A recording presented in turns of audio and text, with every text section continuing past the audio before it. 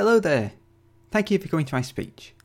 It's not every day the Greater Library elects a new head of audio fiction, so I'm doing my best during this hustings event to advertise myself as a possible option. I've only been waiting a couple of hours, so would you mind if we gave it another couple of hours in case someone else turns up? Things to do? Yeah, fair enough, people have that apparently. Not to worry then, I'll crack on. Help yourself to a bit of strudel, I'm talking. Why I should be the head of the audio fiction library by the acquisitions librarian, aged 36 and a half. I have been the acquisitions librarian for 3 years now, and in that time I have found thousands of fiction podcasts and brought them together for people to listen to.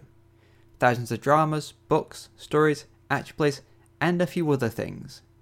I've found a wide variety of completely different shows, like this one, where the listeners decide what happens next, or this one, where the listeners decide to investigate clues, or this one, where the listeners help speedwrite an audio drama. And I've instituted new policies. No one has increased late fees as much as I have in an attempt to make sure people bring back the shows we lend them.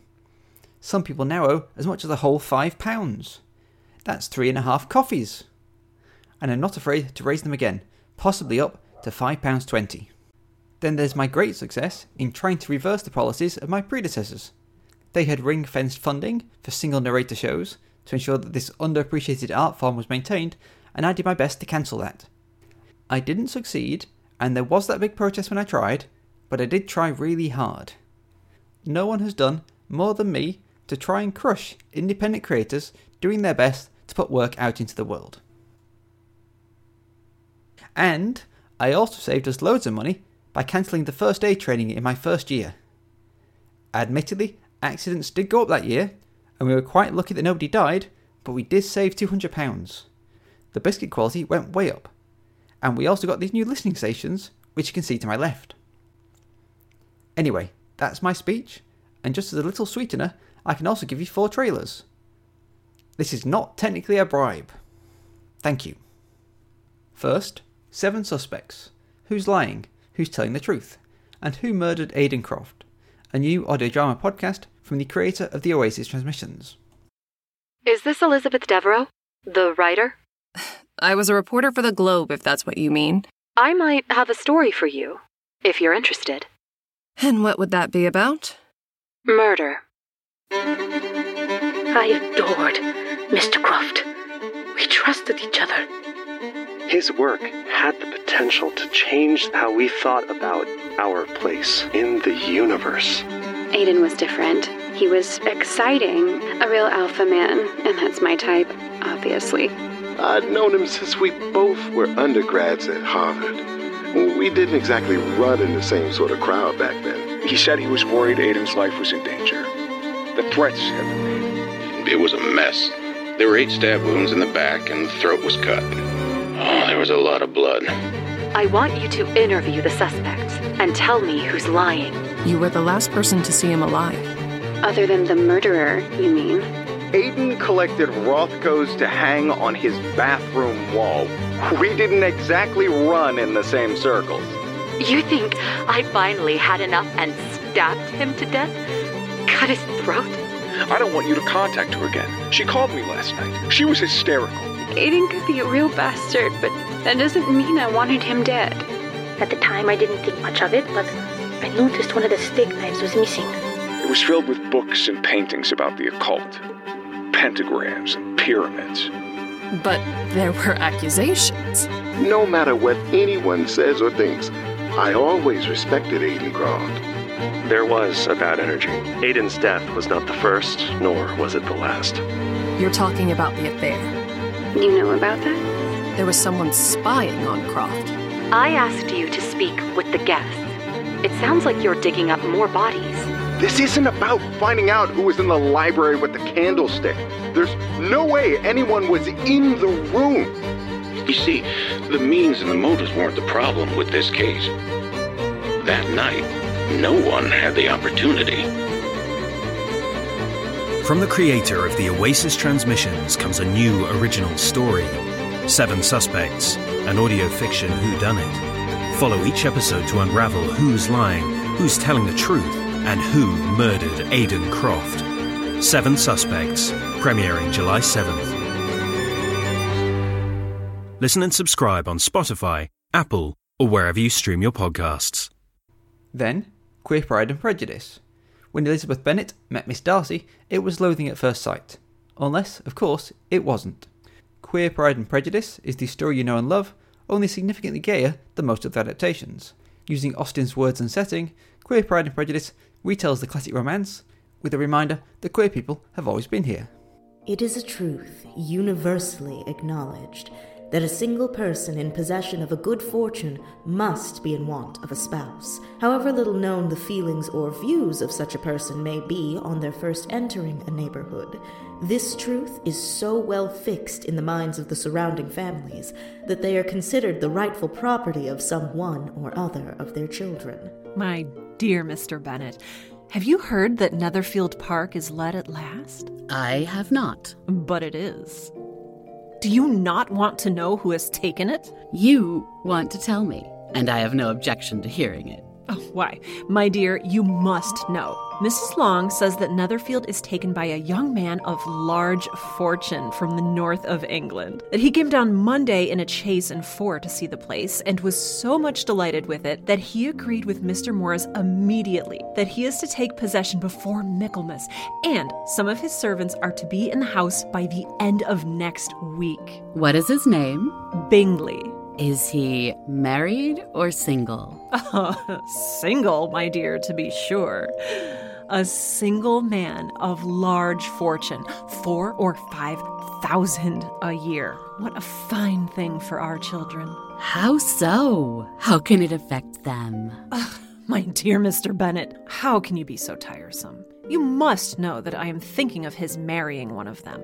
Is that his design in settling here? Design? Nonsense. How can you talk so? But it is very likely that he may fall in love with one of them, and therefore you must visit him as soon as he comes. I see no occasion for that. You and the children may go, or you may send them by themselves, which perhaps will be still better, for as you are as handsome as any of them, Mr. Bingley may like you the best of the party. Oh, my dear, you flatter me. But my dear, you must indeed go and see Mr. Bingley when he comes into the neighborhood. It is more than I engage for, I assure you. Oh, you do not know what I suffer. And Starlight Phineas. Join the Starlight Phineas crew as they travel throughout time making rescues. My name is Johnny Silver, and before you mention it, yes, my parents thought it would be cool if they named me after the John Silver. Mention it, and I swear. Back to what I was saying. I've been, for half a decade, captain of the Starlight Phineas, a spaceship specializing in rescue missions across time. We sometimes get ourselves into trouble, but hey, you gotta live on the edge of the Andromeda sometime, right? Let me introduce you to the team. First off, the Starlight Phineas, my pride and joy. Yeah, won her off a demon on Mars in a game of possession. Now we have her pilot, Sideswipe. She was top of her class in the Flying Academy, but got kicked out for her aggressive tendencies, if you know what I mean. She's one of the best pilots in the Andromeda, but I like to say she's the best. Our med doctor is Alara Carpo. She's new to the team, so I don't know much about her other than she always has an RBF look to her. I don't think it's on purpose, but it gets a tad distracting. Last is the Leda twins, Kale and Core, our engineers. Always bickering, but they keep my Finny going. And these are our missions on the Starlight Phineas.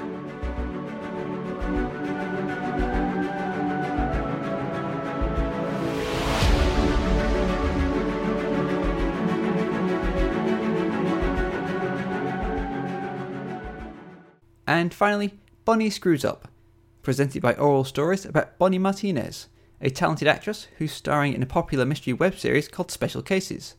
She's torn between the career plan her manager has designed and her desire for a life away from the cameras. And maybe a relationship with a regular guy, like the cute bartender Bonnie has been stalking on social media for over 3 months, Durante Smith.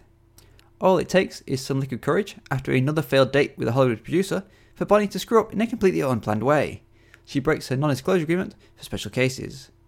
Bonnie is in a race to fix her mistake before it costs her everything. Durante Smith. He posted a new photo. What a beautiful, kind, thoughtful person, and true to himself. I've been stalking him on social media for months now. Not in a crazy way, of course, but I wish he would see me. Bonnie, what are you doing here? Duante, hi. No, don't fall in love. That's the #1 rule on my mom's list. Wesley Adams. He's a very important development executive at NSCP Network. Wesley? He's 50 years old. I'm serious. You need to loosen up a bit. You're the most tense actress I've ever been on a date with, and I've been on plenty. This date is crucial. I don't want any problems. You need to be considerate. He's a sensitive man. That's a $1,000 bottle of wine you just poured on me, you idiot. Oh, you pretty girls. You are all stupid, ungrateful bitches, aren't you? Hey, Duante. It was great talking to you yesterday. Please don't tell anyone about the season finale of the web series before it's out by the end of the week. Please, please, please. I meant you're way too nice for an actress. Wow. I'm sorry. I see a lot of drunk actors at the bar causing a scene. That's definitely not me. We live fake lives here in Hollywood, people, and you love watching them. Hey, look, Duante, isn't that Bonnie Martinez? Shit. Wow, drinking wine straight from the bottle? That's my kind of girl. The network decision is final, Bonnie. This is not just about me and what happened between us. The network can't have your private life affecting the show. We don't encourage negative publicity. One little advice for you, hon. Don't screw it up with big producers and executives, okay? They can erase you just like that. Bonita Martinez, what did I tell you? Excuse me? Yes, excuse you very much for sleeping with my husband. Bonnie, is this your new boyfriend? Why is he crying, Bonnie? Did you guys have a fight? No more drama. You're not to see anyone that caused you this trouble. Hello? Hello? Thank you so much for this interview. Good, you're on time. On time to witness the end of the world. Right, that's your lot for this week. Don't forget to cast your vote.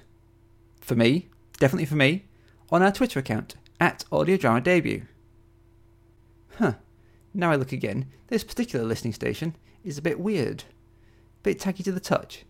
Is this plastic? How dare it? Still, at least it comes with this nice shiny round mirror. Anyway, cheerio.